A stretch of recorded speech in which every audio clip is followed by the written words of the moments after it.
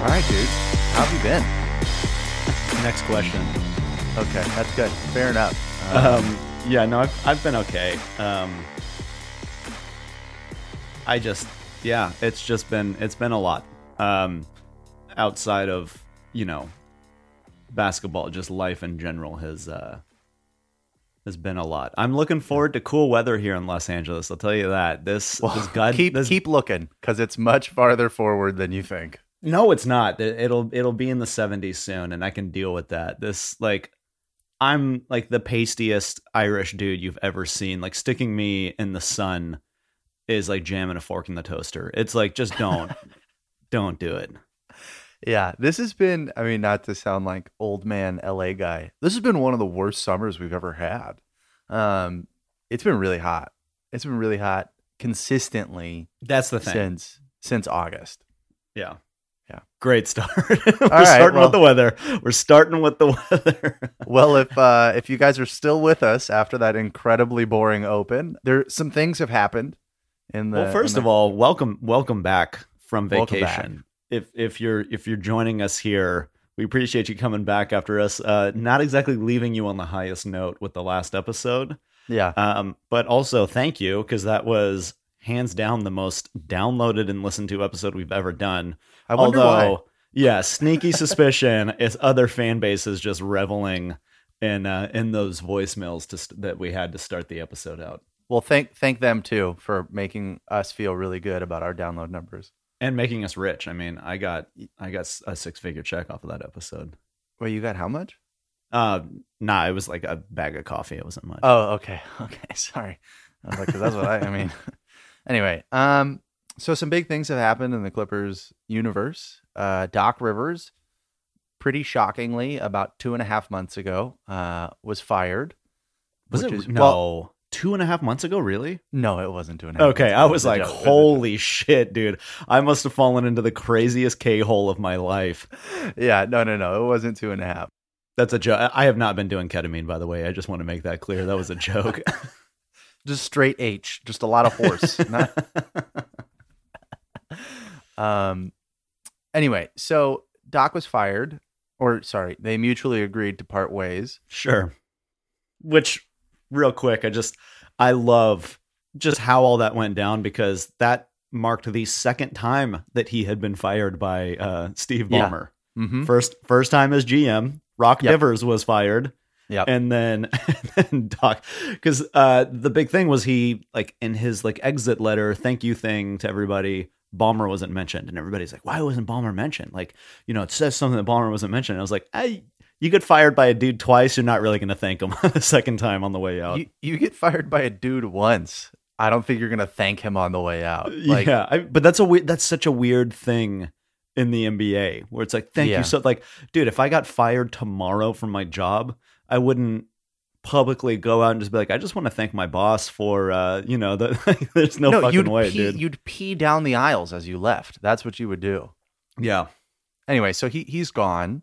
And there is a replacement with Ty Lue, which in our private conversations, because we decided not to talk about the Clippers on this podcast for 6 months, that was kind of the hire I think we both wanted. This podcast has been dead for 82 years. 82 years, yeah. But I think that's sort of the consensus. This makes the most sense pick. Yeah, it's something that I spent a lot of time thinking about. I mean, personally, I would have loved to have seen Sam Cassell get it. Yeah. But I understand that he doesn't necessarily have the, the resume that Ty Lue does. He got the interview. Sam got an interview, which was great. I'm curious to see if he stays on the coaching staff, and this is possibly something we can get into later. I do feel like it's going to be a full revamp. Mm-hmm. But in terms of like the other names that have been floating around, I think the only other coach that I was kind of like, I'd like to see them get an interview and possibly a crack at it was Kenny Atkinson, because I really like what Kenny Atkinson was able to do in Brooklyn. However, there is a question of whether it would have been the right fit for this team. But I do think it wouldn't have been. I mean, Kenny was good with that sort of scrappy upstart whatever Nets team, but Kyrie and KD got him fired for a reason, I think. And I don't think he's one of those coaches where he's going to be like a Steve Clifford, where he's going to polish turds better than anybody else. But if you put him with, I think, top end talent, that's just not, he strikes me as like a college coach. You know what I mean? Like he's going to get his guys. That might be true. I also don't think he was really given the chance in Brooklyn to kind of prove that a little bit. The team was insanely injured, and and I'd love Kyrie Irving, but even Kyrie was like, we're gonna have to trade half these guys. Was like saying shit like that, and it's just like, I don't know how much of a chance Kenny Atkinson was really given with like a top talent roster. But the other side of that is he clearly didn't inspire the confidence in those guys for them to fall in line. Yeah. So, which, I get. It's also two very prickly personalities to deal with. It could be different in a different locker room. All I'm saying is I'd like to see Kenny Atkinson coaching again, because I loved what he did in Brooklyn. Like that last year's Brooklyn team was so much goddamn fun to watch. Right. Which is fine. But anyway, the Ty Lue is the head coach. He has Chauncey Billups on his staff. Love that. Which is exciting.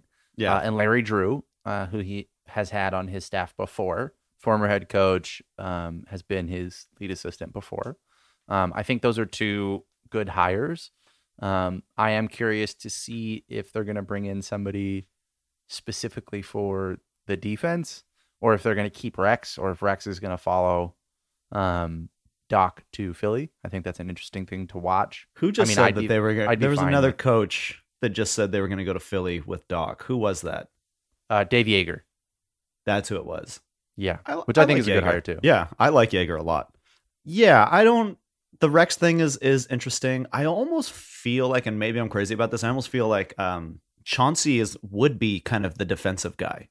I think he brings a lot of experience from that Pistons team that was like a defensive juggernaut. But I don't think that means he's a defensive guy.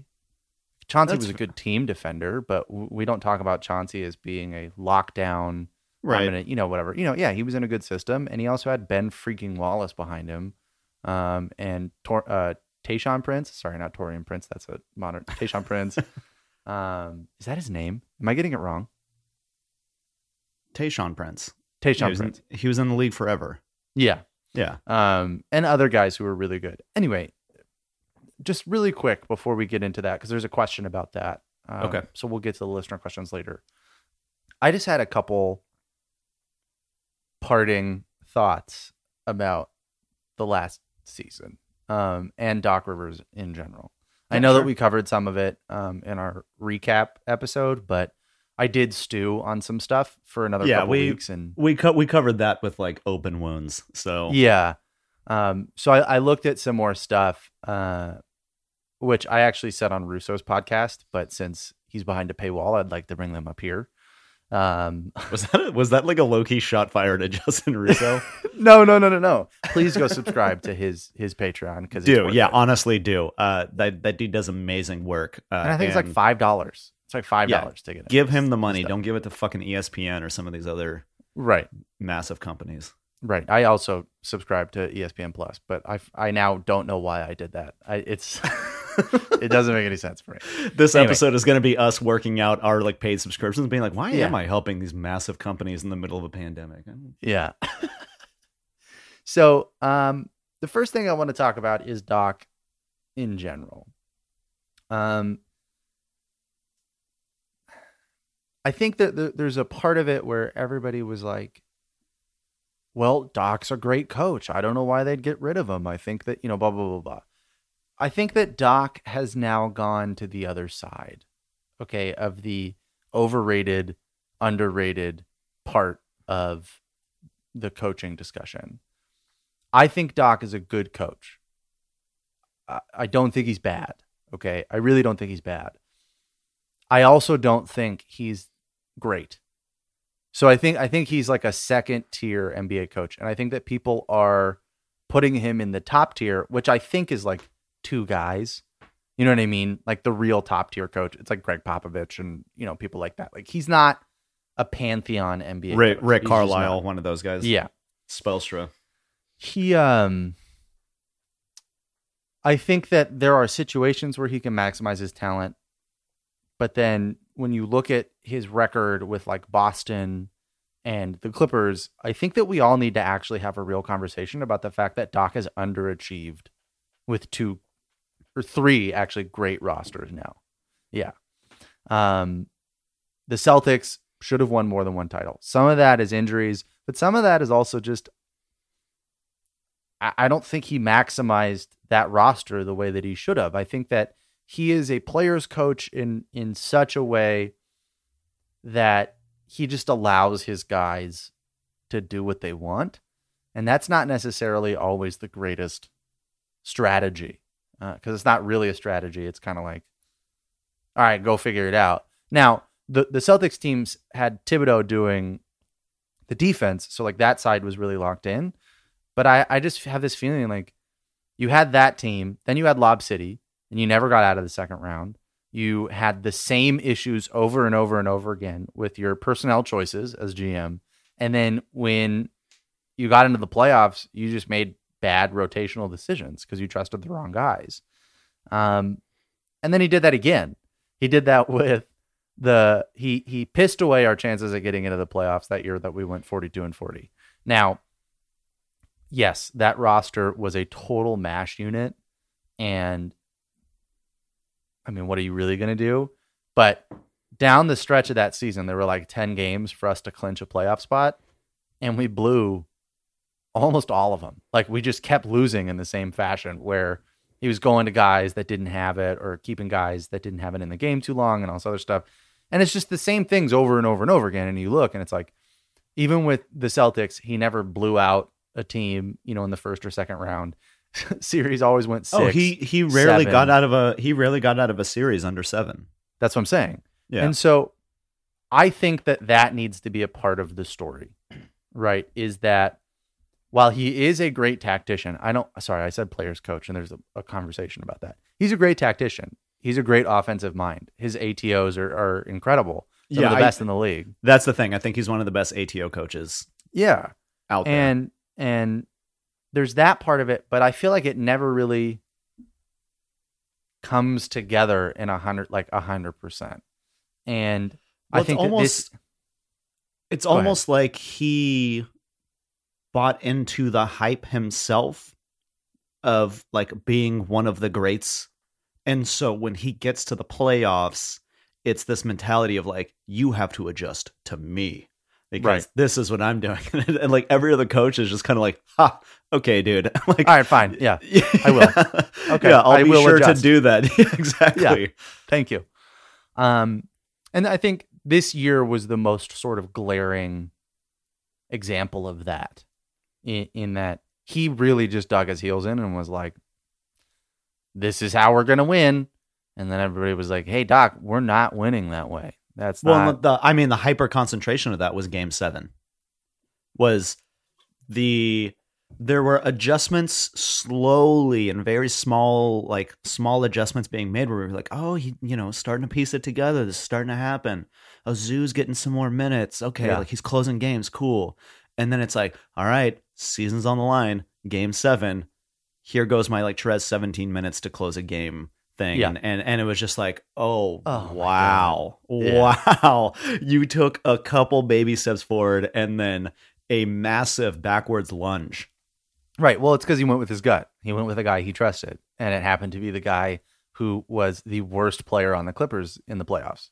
Hands down. I've got some stats to back that up. He was awful. Okay. Yeah. Trez was the worst player in the playoffs by a pretty sizable margin. I'll sum it up this way. Okay, about the Trez thing. And then I just have one more thing I want to say about Doc, and then we can get into positive stuff. In terms of just raw plus minus, I know it's a flawed stat, but I think that it's something that the more I looked into it, the more I felt like it painted a pretty clear picture of the Clippers team this playoffs, right? The best pairing in raw plus minus on the Clippers in the playoffs was Zoo and Kawhi. They were a plus 90 in 299 minutes. Okay, that's really great. It's awesome. The worst pairing on the Clippers in the playoffs was Kawhi and Trez. They were a minus 82 in 157 minutes. So in half the time Kawhi Leonard and Montrezl Harrell lost all of the gains that Kawhi Leonard and Ivica Zubac had made. Well, I think we talked about that a bit on. We were texting about that. Is that what it was? I'm trying to remember. Yeah. And like I was doing the things with Garrett, the pregame things with Garrett, and maybe we talked about it there. But like that pairing, that specific pairing, Kawhi and Trez, like I feel like they never really built chemistry together, at least on the court. Like it's because it looked so natural when he was playing. Like I think it's pretty obvious that Kawhi really enjoyed playing with Zoo. Yeah. Like that pick and roll was pretty goddamn flawless. And and it just wasn't there with Trez. And maybe this is something I'll deep dive and be like, oh, I'm totally wrong on this. But I feel like, you know, when they shared the floor, Kawhi didn't pass to Trez all that often. It was usually somebody else dumping it off to him. Like I feel like they didn't have that going. Well, I think that it comes down to, I mean, Reggie stopped playing because Kawhi yelled at him in that. I think it was was it in the Denver series? Was it the first game when he said, I didn't pass to you for that shit? When he yelled at Reggie? Yeah, I think it was. And then Reggie stopped playing after that. And so you could see the frustration of playing with a guy who had no idea what he was doing on Kawhi's face, like when these things would happen. And I think that a lot of what happened in that it didn't look like they liked playing with each other. I think it's because Trez just didn't know what he was doing a lot of the time and was out of position and was doing all this stuff that pissed, you know, Kawhi off about Reggie. Reggie had multiple times where he was literally facing the wrong direction. I don't know how on a court that small with that few players, you're completely turned around. I just don't get it. So I think that was a part of it. And so Doc's insistence on getting his guy going is kind of like a tale as old as time. Mm-hmm. And it's absolutely not what we needed, especially with all of the kind of hovering, you know, locker room questions and all that other stuff. And, you know, I think part of that's overblown in terms of why we failed, but it was definitely a part of it. And I don't think that Doc was the right guy to get us out of it this year, because the guys that he trusted, the guys that he leaned on, were the guys that were the problem. Right. Now, I know people are going to say, oh, but Kawhi came late to the plane and like he's a star. Okay. Like it's a part of it, but you also have to bring the whole locker room together. Right. And if you're going to trust those three guys and make it to where, you know, they're your favorite guys, and then also give preferential treatment to the other guys and not ever try to bridge the gap, what are you doing? And I feel like that was sort of what happened in this season. Is the playing style was, okay, Kawhi and PG, you just figure it out. But the sort of bedrock of the team in Doc's eyes was this like Lou Trez thing. Right. And it just never meshed. Like it never came all the way together. Which is why I'm happy he's gone. It's why I wanted him to be gone a long time ago. Is I never thought that he was the right guy for this particular franchise. Right. And people have said, oh, he's the reason the Clippers are legit. No, he is a reason that the Clippers became legitimate. He is not the reason that the Clippers are now legitimate as a franchise, to whatever extent you want to say that. He was fine. He helped, go through the Sterling thing, but he never lived up to he never got the roster that he was given to live up to the potential of the roster in his 87 years as the Clippers coach. Like he just never did it. Yeah. I mean, so, okay. Yeah. There's a lot there, right? Like part of it is like, people are like, why would you fire him after like 1 year with this roster? And you can't look at it in that vacuum. It's right. Multiple years with talented teams. And dude, Doc did great last year. Did great. Like I soured on Doc before last year at the end of Lob City. But there were things last year where I was like, oh, he's putting systems together. So if he gets a superstar and is putting these systems together, it's going to be unstoppable. but those systems got thrown in the trash as soon as the talent came in. And that's one of my biggest issues is like, you can't do that. You have to be both those things. And he even said, you know, he was like kind of reinvigorated as a coach, having this like scrappy underdog team. And it's like, great, man, bring that mentality to the talented team and you have something special, but you didn't. No. Doc is a good coach. I do think, dude, one thing that was just really strange to me was like, you know, we kind of joked about a victory lap when he got fired, but there was like legitimate like fans like, yeah, fuck Doc Rivers. Like, I'm so happy he got fired. And it's like, I know that we're talking about millionaires, but like, it's so weird celebrating somebody losing their job. Like, I know he was going to get another one, but it's just such a bizarre, like, dude. And this is part of the toxic fandom that we talk about, where it's like, you got to look at this dude as a person. And like, celebrating somebody getting fired on the internet, I don't care. Like, it's so weird to me. Well, I mean, obviously I was happy about the firing and I hear you. I think the extra step is the problem. I think you can be like, okay, thank God. I'm happy that the change was made. Yeah. And then not go into, yeah, fuck you, Doc Rivers. Like, that's not that's so weird. Not, and like, and I felt bad because, you know, I screamed about him in the Dallas series. I said he should be fired immediately. And I stand by that. I do. I hope that was Steve's decision making as he listened to the Flipset podcast and he was like, you know what? He's right. He's got a point here. It was just such a weird thing. And like, you know, you're right. He's not the reason why the Clippers have become a more legitimate franchise, but he's a massive part of that. And I don't think that it's fair to massive though? I do think so. Yeah, I do. I think that he really kind of tried his best, whether he sought all the way through to build some kind of culture of like a legitimate franchise. Because before it was just like, come in for a couple years, go. Come in for a couple years, go. Clear the books. Don't spend that much money. And I know that, you know, Ballmer has a lot to do with that, but like going from the transition from Sterling to Ballmer, and that's a massive change. And he did play a big role in stabilizing things, at least within the locker room during that transition. Yes. I don't think that we can understate that. Yeah, no, that's huge. I hear you. But the Clippers were still a laughingstock.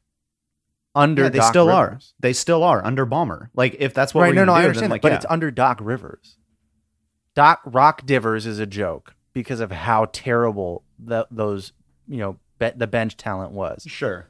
We blew the 3-1 lead with Doc. We blew another 3-1 lead with Doc. We are still the quote unquote, you know, Clippers gonna clip. And definitely time to move on. I'm not saying it's not time to move on. No, I know. But I think that also needs to go into his legacy as the savior of the Clippers franchise. He wasn't. Did he help a lot? Yes. But he was not the reason why, you know, everything turned around or started to turn around. And then also he's a big part of the reason why we're still, you know, are we the only franchise that's never been to the conference finals? No. To the conference finals? So. Yeah, I don't think that's true. Are you sure? I could be wrong. I could be totally wrong.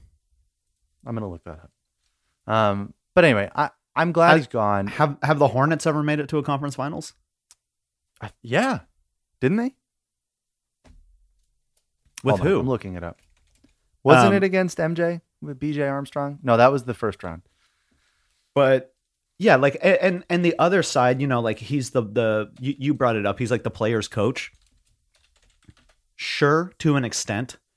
But I also think it's pretty telling how many former Doc players come out and they're like, dude, I don't like Doc. He's not like, and what was crazy, while the like fan victory lap was happening after he got fired, there were like former Doc like rookies, like Bryce Johnson came out and were like, I'm still waiting for my minutes. And that's been one of my like biggest problems with Doc, outside of the lack of a you know, adjustment in systems and stuff like that, was he didn't develop talent down the bench. In fact, a lot of the talent that he did discover was on accident and out of necessity. It was with people getting hurt. And like Trez is a big part of that, right? Like it took him forever to give Trez any meaningful minutes. And then it went way too far in that direction and got way too many meaningful minutes. But even with like the, you know, Lob City like iterations, there was the Pablo Prigioni, Cole Aldrich pick and roll off the bench was amazing. It was so good, but it took them so long to get minutes for Cole Aldrich. I actually wanted to re-sign Cole Aldrich after that season to be a backup big because I was like, he's a serviceable backup big. Like he did well at what he was doing. You know, the toothless wonder. Yeah, not exactly.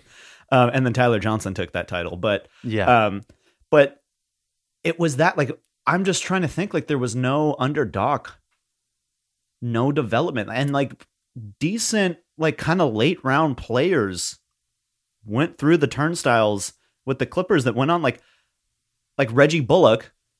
Oh my God. Turned out to be a good role player. He's one of my favorite players in the league. And I remember at the time screaming, seeing flashes of him when he would get his like 5 minutes every 7 games and being like, this guy's good. Like give him some minutes. He's a rotation player. Yeah. He can shoot the ball really well. He's not the greatest defender, but he knows what he's doing. You know what I mean? Like he knows where he wants to be, at least on a lot of these possessions. And so it's just like, dude, there's zero development. So I guess we can get into Ty Lue on that because that's something I'm hoping to see with this new coaching staff, because Terrence Mann has some value there.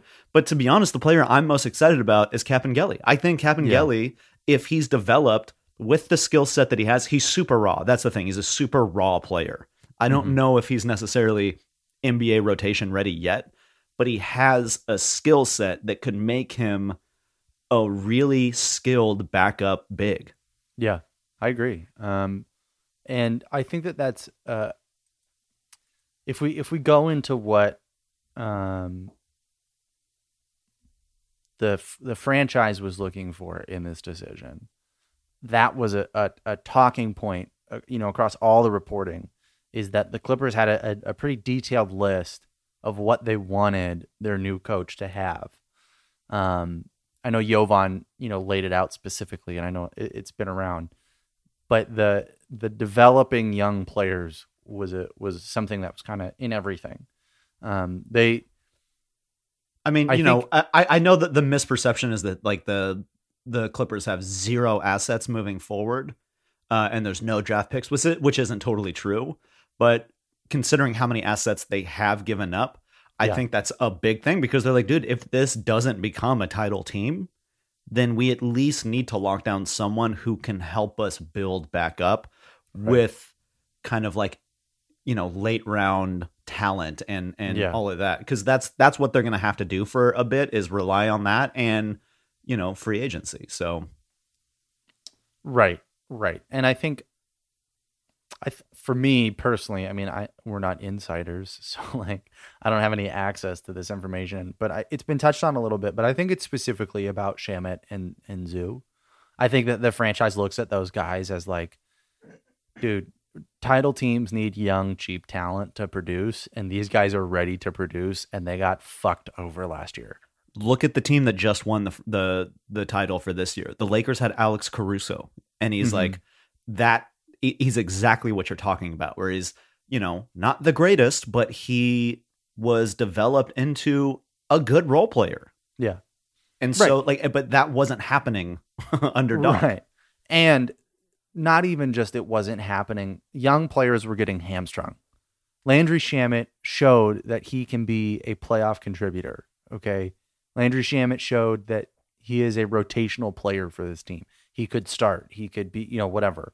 But Doc, all year long, did this will he or won't he fucking act with the guy, and totally torched his confidence. And the bubble is hard because he had COVID and he was late, and there's that big part of it for the Clippers, I think, is. But you could literally erase the bubble and it's the same thing. No, that's what I'm saying. Is like, he still never gave him a role on this team that he's so desperate, like he earned and should have been groomed to be ready for this from day one. You said this about Zoo. He did it with Zoo. How are you going to fucking play the kid 16 minutes a night every game and then all of a sudden be like, okay, dude, we're going to lean on you now for 35? It's like, how is he going to be ready for that? After 4 months off. You know what I mean? And like COVID. Yeah. The thing about Zoo that I am kind of excited about, and it's something that we've talked about a bit And I remember, a few games in a row at Staples watching him warm up, just kind of sitting like on the side of the court when no one else is in the arena. It's just Zoo, and he's like hitting threes. And I know most NBA players can hit threes. I know that if you give Dwight Howard an empty gym, he'll knock down a bunch of threes. He splashes. Yeah. But it was the way he was shooting it felt different, where I was like, because I've seen DeAndre Jordan hit a three, like hit a corner three while the team was warming up. But the way he was shooting, I was like, oh, this is like something he's really worked on. Yeah. Like it wasn't just like, I do this. Like it was just somewhere I was like, that's in his bag. Mm-hmm. And I think somebody had asked Doc, maybe that game was like, we were watching Zoo out there taking threes, and he was really, really good and had like a really like natural kind of shooter stroke on it.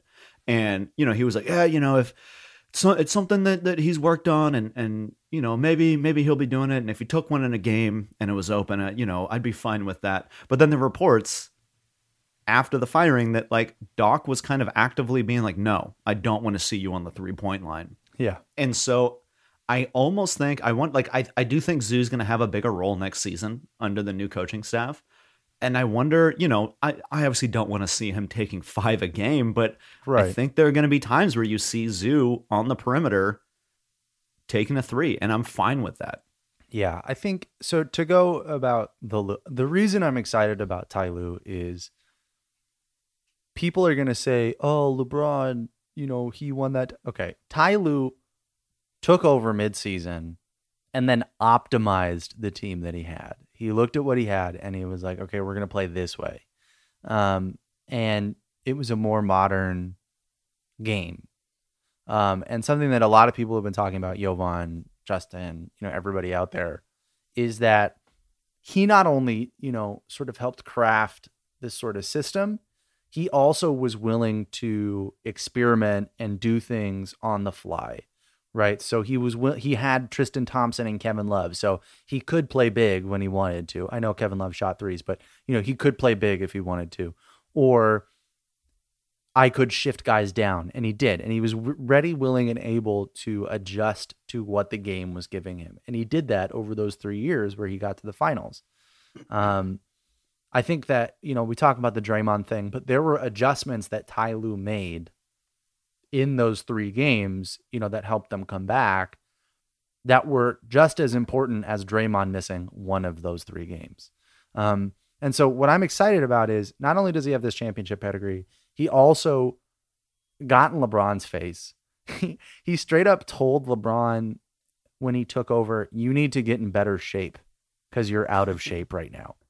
And LeBron did it, and so that level of holding everybody accountable while also being able to hold yourself accountable, I think, is what I read into the in-game adjustment stuff. You have to be able to look at what's happening and be like, okay, that's not working. Let's do something else. And right. As a Clipper fan, I'm very excited to actually have a coach who does that for the first time in a decade. So it's going to be exciting, I think, to see what he gets out of this roster.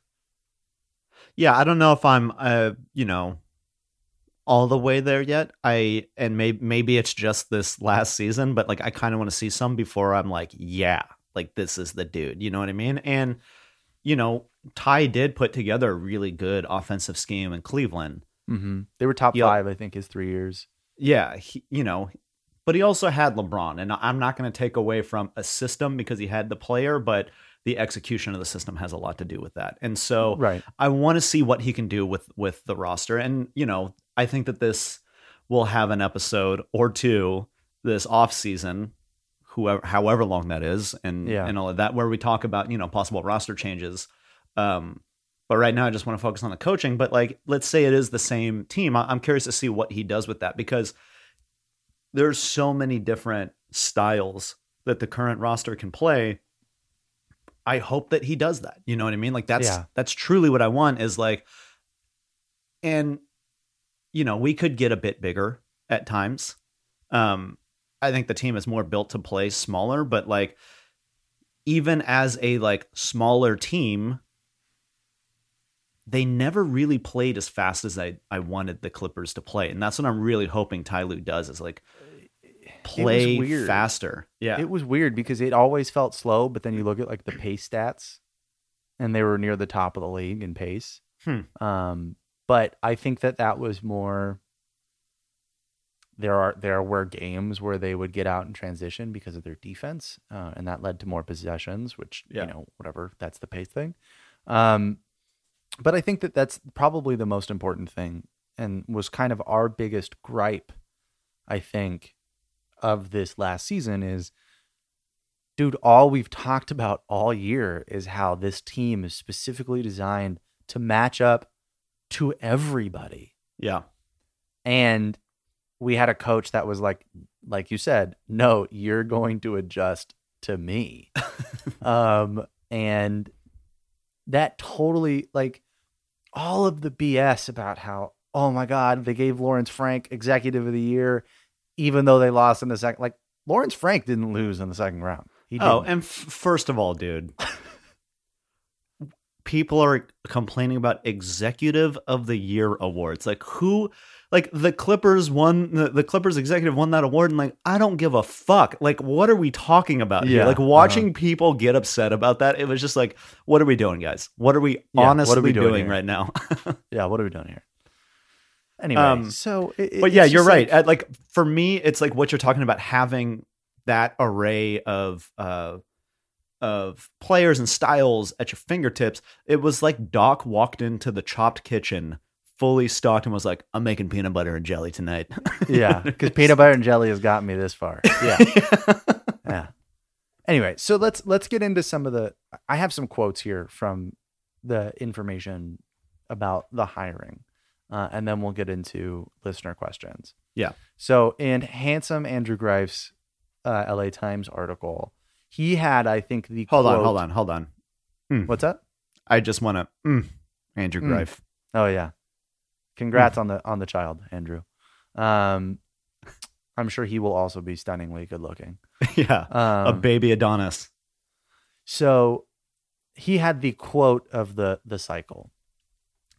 He's not going to tolerate mediocrity if it cuts against winning, said a person with knowledge of the source or of the search, which was about Ty Lue.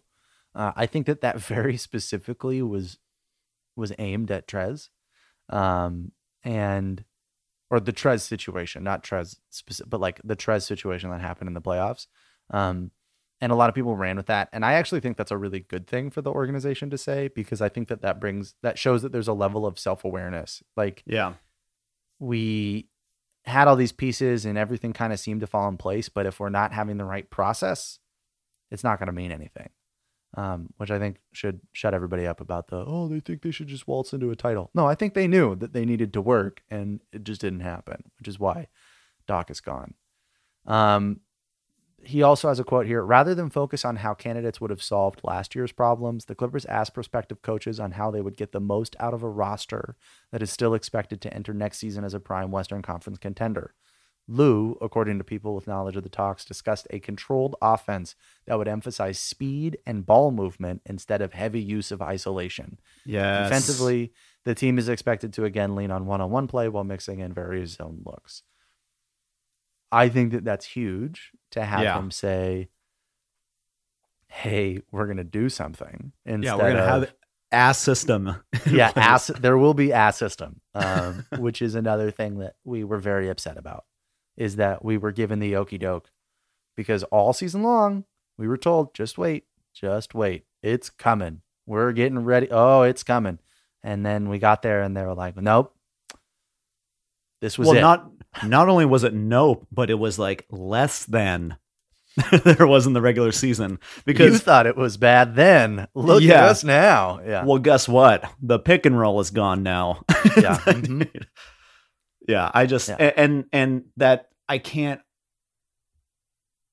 underline how important an offensive system is with this team, and the mentioning of like not going so ISO heavy, because in game 7, when your two best players are fucking exhausted because they've been put in a position to play a game 7 and they just both happen to have a cold night.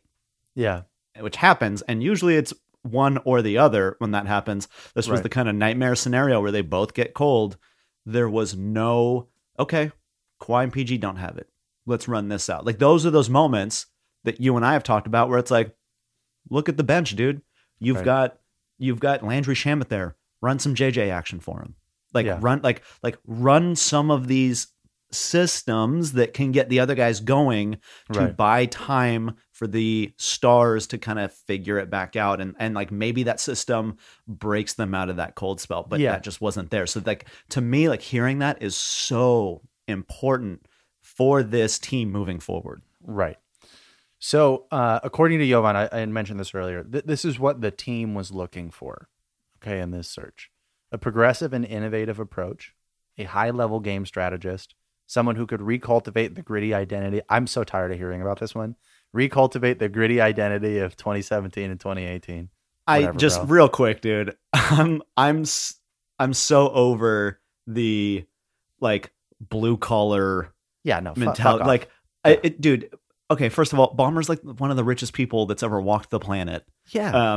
He just they're, paid like, $400 million cash for an arena.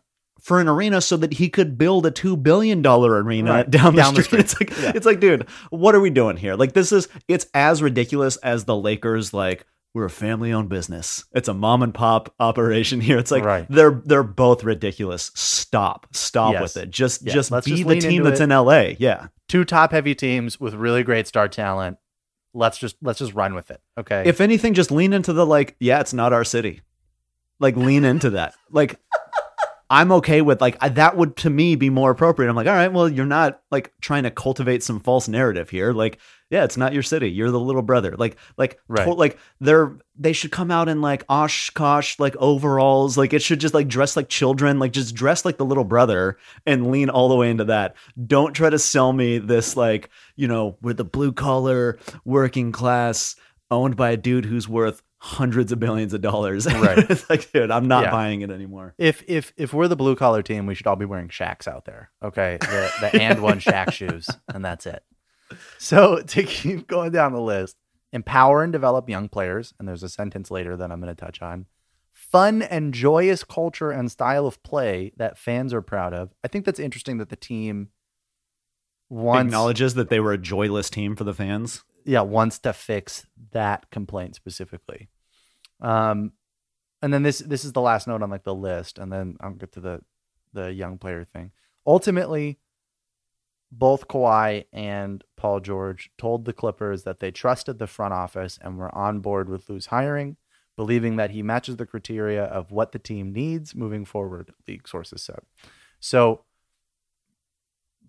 Kawhi and Paul George were consulted. I think it was I can't remember if it was like Broderick Turner or somebody, but they were like, Paul and Kawhi both said, we don't want to be the final decision. We don't want to be like, yeah, it's Ty Lue's job. But they both were on board. And I've also seen other things that the rest of the roster is on board. I know that Mo on Jovan's podcast that I think either dropped yesterday or today talked about how that actually gives you an advantage. Like any new coach that was going to come in was going to have to figure out what he had.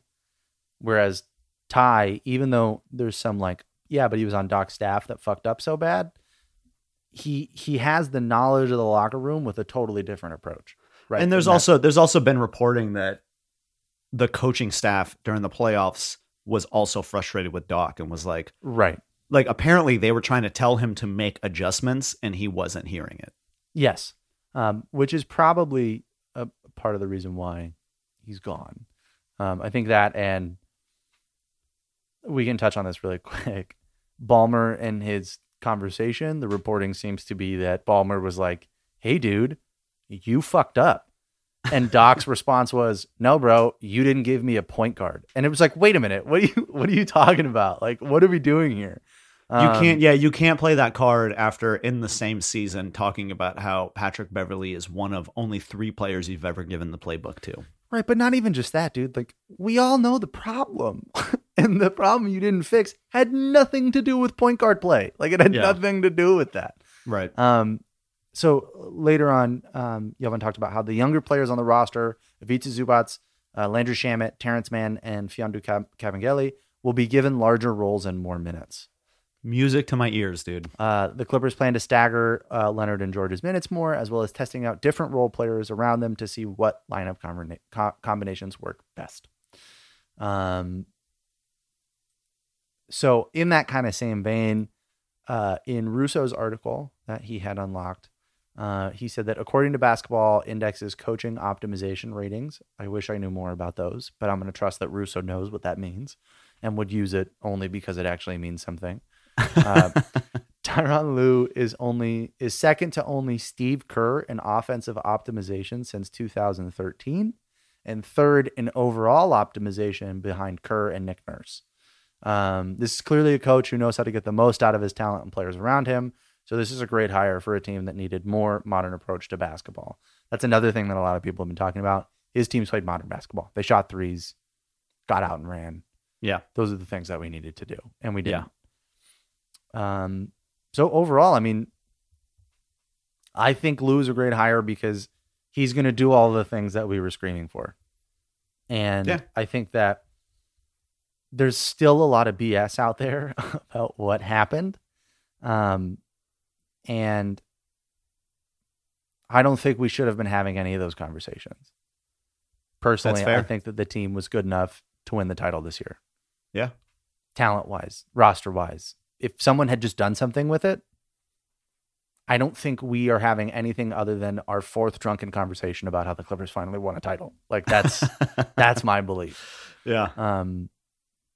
And it's going to be really annoying out there for a long time until the Clippers actually win. And that's just really what it's going to come down to. And, honestly, deservedly so. Like, yeah, especially here in LA, like, we harped on the blue collar image that they're trying to make. But I mean, you can't put up billboards all around the city that's like, driven over given and, this is our city now and all that shit. And then do what you did in the playoffs. Like and like even Patrick Beverley, like, came out like publicly and was like, people are in my comment sections and in my mentions being like Cancun on 3. And he's like, can't even be mad about it. Just got to take that shit on the chin and keep going. It's like, yeah, man, you can't dish it out if you can't take it. You put up a big performance for some of these other teams that got knocked out and then you absolutely woke up and shit the bed. And so it's just like, you just have to take it. Yeah, I agree. But overall, I think that we're in a very good spot right now. I think that even if, look, I mean, Jovan is adamant, and even on his last podcast was adamant that like roster changes are coming. I full-heartedly believe that. Like we can get into this maybe in the next episode, but like I would be somewhat surprised if Patrick Beverley is back next season. I mean, I don't agree with that, but I'm also in the other camp of I actually don't think that things are going to be much different. And part of that for me is just informed by the quotes about why Doc was let go. And a lot of it was like, no, we had the roster, Doc. Like we had the team. Right. And I think that some of that, I think it's more like peripheral stuff and Trez leaving. I think that those are the two sort of big things that are going to happen. Sure. But I don't think that means that our top 8 is really going to be much different. Now, if it is, I mean, it is, and that's them deciding like, well, I guess it must have been the roster. But I personally think that's a little foolhardy. I think that if we got the band back together and got rid of Trez and just got like a serviceable backup big, this is still a championship roster. Because you just need an offensive system. I don't think you need freaking Magic Johnson out there to set everybody up. Right. We have two guys on the wing that can handle the ball. Just run something and it'll be much easier. Anyway, that's all I got to say. I'm really excited. I'm excited about the Lue hire. Yeah, I mean, any change is going to be good at this point because something needed to shake it up. Right. Should we rapid fire these listener questions? Yeah, let's do it. All right. So your buddy Jimmy has asked, do you see any similarities in Lue's 2 head coaching nods and any similarities at how he got the jobs? Okay, I'll say this. I get why that question is being asked. But no, he was an assistant coach before. I don't think anybody had any expectations Doc getting fired. I don't think that was ever written on the wall anywhere. Whereas like I think David Blatt was kind of like doomed from the beginning. Yeah.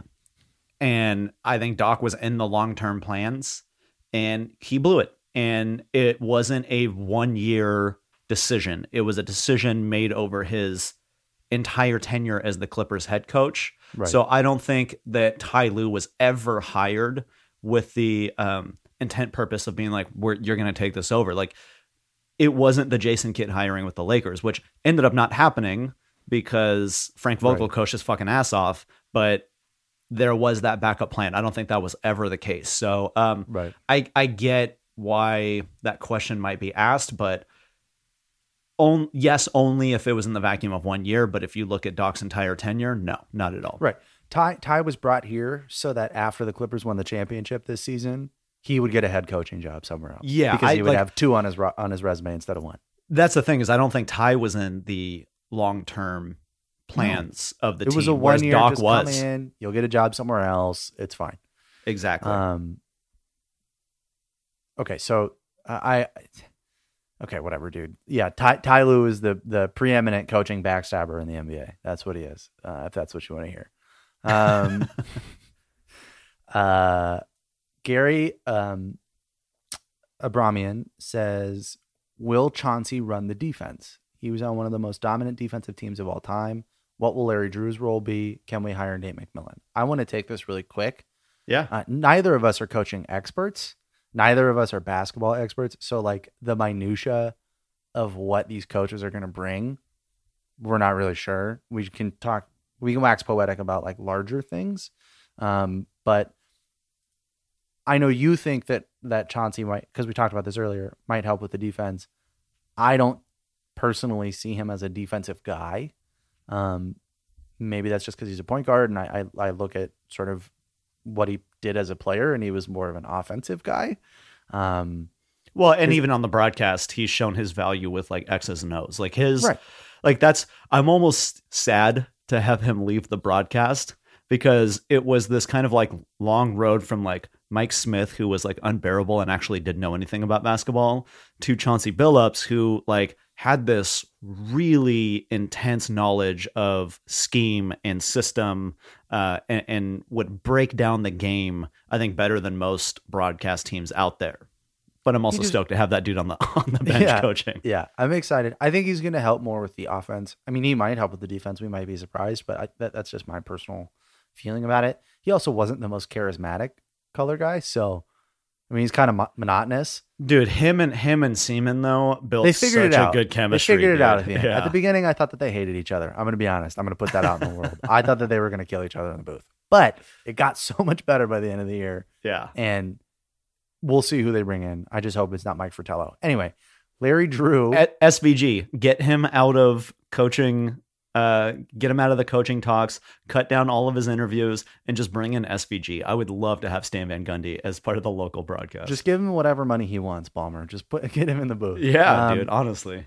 Larry Drew, I think is like a mentor to Ty Lue, is another mentor. He was on his staff in Cleveland. I just think he's there for Ty, like a guy for Ty to lean on. I think he's a good, I mean, he has to be a good coach because he's been with, in the NBA, he's had his own head coaching stints, all that other stuff. I just don't know enough about him. I don't know if you do, if you're a big Larry Drew guy. You can see the Larry Drew poster behind me. I'm not sure. I'm not sure how much value or input he'll have. Yeah. I'm not, like, that's to be seen. But he has been with Ty Lue in both of his stops. So I think that means that he's important. And that's a typical coaching thing. A lot of guys will bring 1 or 2 people that have kind of moved around with them when they get a head coaching job. I would be cool with Nate McMillan down the bench. I know that you wanted us to hire him as our head coach, which I thought it was a name that came up. You're overreacting to that a bit. It was a name that I thought of, and I do think that Nate, like, in terms of like who would be running the defense, I think if Rex Kalamian doesn't come back or he goes somewhere else, like, I would love to get, because my only thing is like, with all the stuff that we talked about with the ISO and all that, this team actually was better offensively than they were defensively this year. Right. And so, and part of that is just that we have great ISO players, But I think Nate McMillan is a good defensive coach. So to me, and yeah, I might have jumped the gun a little bit on like the head coaching thing, but like to me, giving a guy like Nate McMillan the defensive pieces that are on this team, like that shit makes me like salivate. I'm like, he would be able to put together a defensive system that would be terrifying. So yeah, dude, if they can go get Nate McMillan to run the defense on this team, do it. Like I would be so excited about that. I'd be super excited about it too. I'm of like two minds. I think that Rex has this good reputation and probably the players like him, and he has the relationships there. So like I think it'd be interesting to see him getting another shot with like a different head coach. Yeah. But if we wanted to just shake shit up, because it seems like we're shaking shit up, Nate McMillan I think would be a good addition, just to have another guy who has head coaching experience. Seems to be a good defensive coach. Is not a good offensive coach, but like, I think that if you get him as a specialist, I think it would be great. Yeah. Matthew Siha has asked, how different will the offense look with the new coaching staff? I mean, we touched on it. I think it'll look different in the sense that more pieces will be utilized.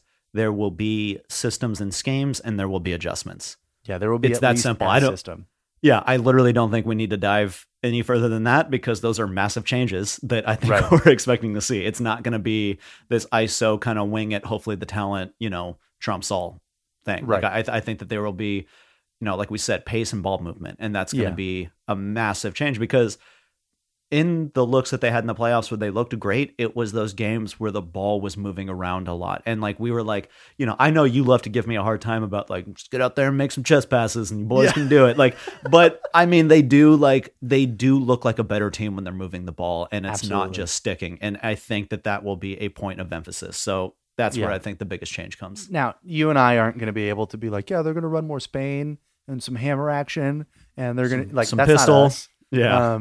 But I do think that for like the untrained eye, right, which is basically our eye, the differences between last year and this year are primarily going to be, there's going to be less, player X has the ball. Yeah. Everybody else is standing and looking at player X with the ball and just hoping that something happens. I think that Ty's offenses, Russo touched on this, I think other people have touched on this, and just from my recollection, there's a lot more off-ball movement too. And that's something that has been sorely missing last season that we had gotten, in the Lob City era with at least JJ. He runs 18 miles a game. Right. But like we lost that element, and it became predictable, where it's going to be like, okay, Kawhi's going to come down and pound the ball, and then he's going to give it to Paul George, who's going to pound the ball, who then, okay, maybe he doesn't have it, so he's going to give it to Lou Williams, who's going to pound the ball. And then, like, that's it. Like, that was our whole and that's the thing is, like, when you look at these great offensive teams, like, we could look at the Golden State Warriors, right? Like, they had all that off-ball movement, so even if you're switching on it, where you're not tiring your guys out, and you're like, okay, all right, well, we can play a zone here. When they start moving the ball, fundamentally, you will never move as fast as a passing basketball. Correct. And that's when you see like the defenses collapse. And that's why they looked so good when they were passing the ball, and it got so stagnant when they weren't. So, I mean, we looked unstoppable with one action. We ran a zoo pick and roll, and it was like, well, it can't do anything. And like, we just didn't even run that one action. Yeah. Anyway, so Matt Marquis asks, how will Ty's coaching and player usage differ from Glenn's? We touched on this a little bit too. Hold on. First of all, I love it. We're not calling him Doc anymore. I appreciate that. He has been stripped of the doctorate. That's he also said that he will have to go by Glenn in Philadelphia because of Dr. Oh, J. you cannot go by Doc in Philly. There's no way. Actually, but he was even here in LA. He's as much a doctor as like Dr. Oz at this point. I'm not. I think Jamie Maggio was like, I used to work in Philly, and they told, no. It was some reporter, and she was like, I used to work in Philly, and they told me I couldn't call Doc Rivers Doc. Oh yeah, I had to call him Glenn. Yeah, and I thought that was hilarious. So we kind of touched on it. I just think that there's going to be more accountability. I think that we're going to see Doc laid into guys like Zoo. Doc laid into guys like Reggie. Doc laid into guys like Landry. Doc did not lay into guys like Kawhi and Paul George. Yeah. And for some reason, Montrezl Harrell. So I think that the biggest difference is going to be Ty is going to hold everybody accountable from the top down To what they do on the court. Yeah, and he was able to get buy-in on that Cavs team from the top down. Not just LeBron, but Kevin Love. Hey, this is what we need from you. Sometimes we're going to go away. Sometimes we're not. And then, he got guys on the bottom, Richard Jefferson, Tristan Thompson. Sorry, Tristan Thompson wasn't the bottom, but you know what I mean? Like guys at the bottom half of the rotation to also perform at a high level under him buying in, doing stuff like that. So I think that both guys are not only good players, relationship guys, but they're both great tacticians. But I think that there's going to be a little bit more malleability from Ty Lue, because that's how he's been successful. Yeah. And I think that it's just, you're going to see younger guys. And I also think that guys are probably going to have more solidified roles. I think later on, I think in the beginning, we will see Ty kind of like holding the Swiss Army knife being like, what does this do? What does this do? What does this do? You know what I mean? And the problem was we saw Doc doing that, but not with the entire thing, and then going back to stuff. And so that's the thing. So I think that we will have some experimentation in the beginning in terms of what different looks, are. I also think they're going to practice more. Like Doc has, I think that's a big thing. Like Doc has notoriously never emphasized practice. And there's all these talks, Kawhi wanted to cancel practice. So Doc said it was fine and blah, blah, blah. Dude, it was a thing in the Lob City era where they didn't practice. And I think you're going to see Ty Lue be like, no. Like we're getting in the gym and we are going to run these systems until you can do them in your sleep. Right. So, I there is some of that, Kawhi didn't want to practice because he lived in San Diego. That might be true to a certain extent. And that might be a part of, his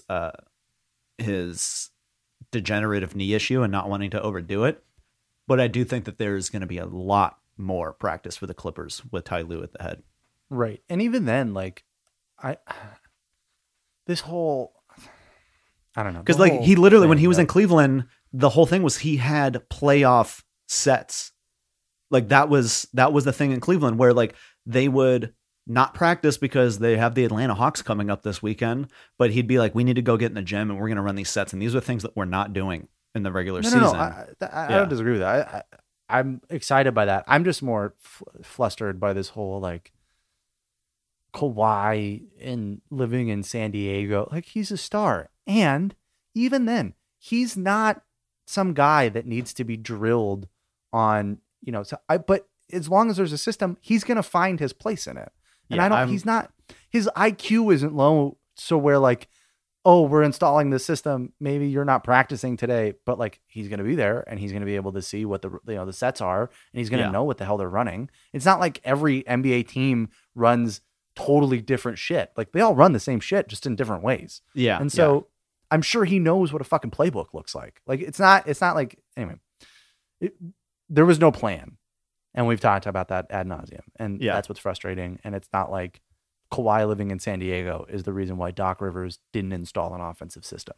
Kawhi also doesn't live in San Diego full time. He has a penthouse literally across the street from Staples Center. Yeah, because this is his city now. But he bought the top floor of the Ritz-Carlton. Yeah, he did. So I'm okay. Or Steve did. Either way, it doesn't matter. So I just want to ask one last question.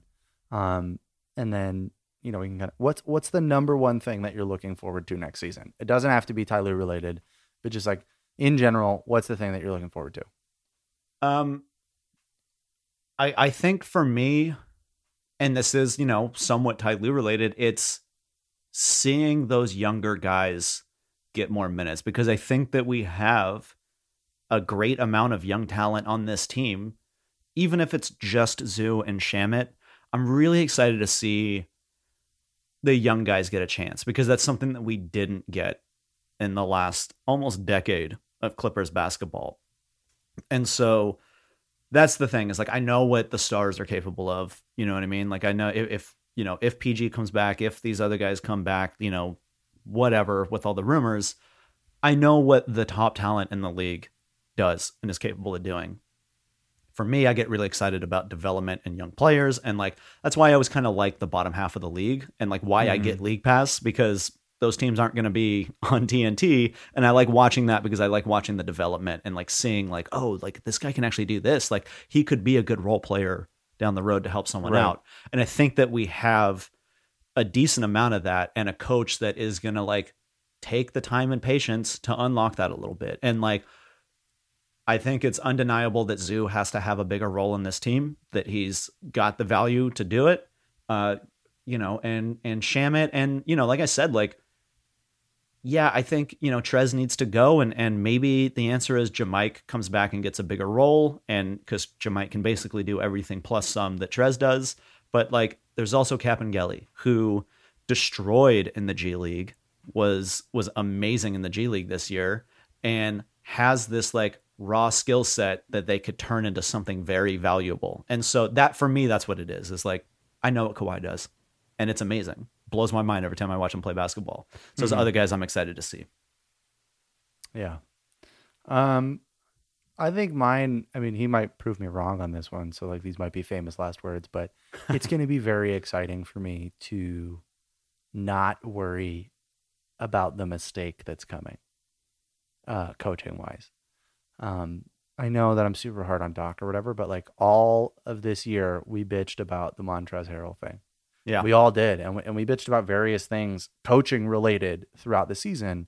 And it always felt like the mistake was coming. Like, oh, he's going to do this thing and that's going to blow it. Right. And, you know, there's always conversations about like, well, the players should execute better and blah, blah, blah. Again, there are people who put their players in good positions, and there are people who don't. And I don't think that was a defining characteristic of the Clippers this season is players were not put in the correct positions. Yeah. And it will be nice to worry about execution instead of, oh shit, he's doing this again. You know, or, oh shit, here he comes. Or, oh my God, he's really not going to take him out. Or, yeah. Or oh like God, when things start to crumble, you can kind of take a breath and go, all right, there's a change coming. Oh, here comes it may not work. It may not work. Right. But at least I know they're going to try something new. Like, oh, look, a timeout. I wonder what they're going to do differently out of this timeout. Yeah. Like, you know, so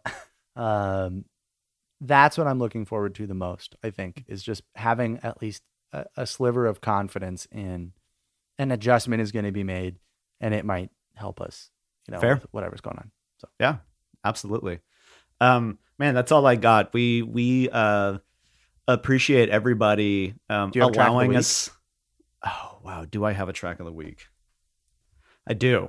This will be like track of the 6 months, because that's how long it's been since we recorded.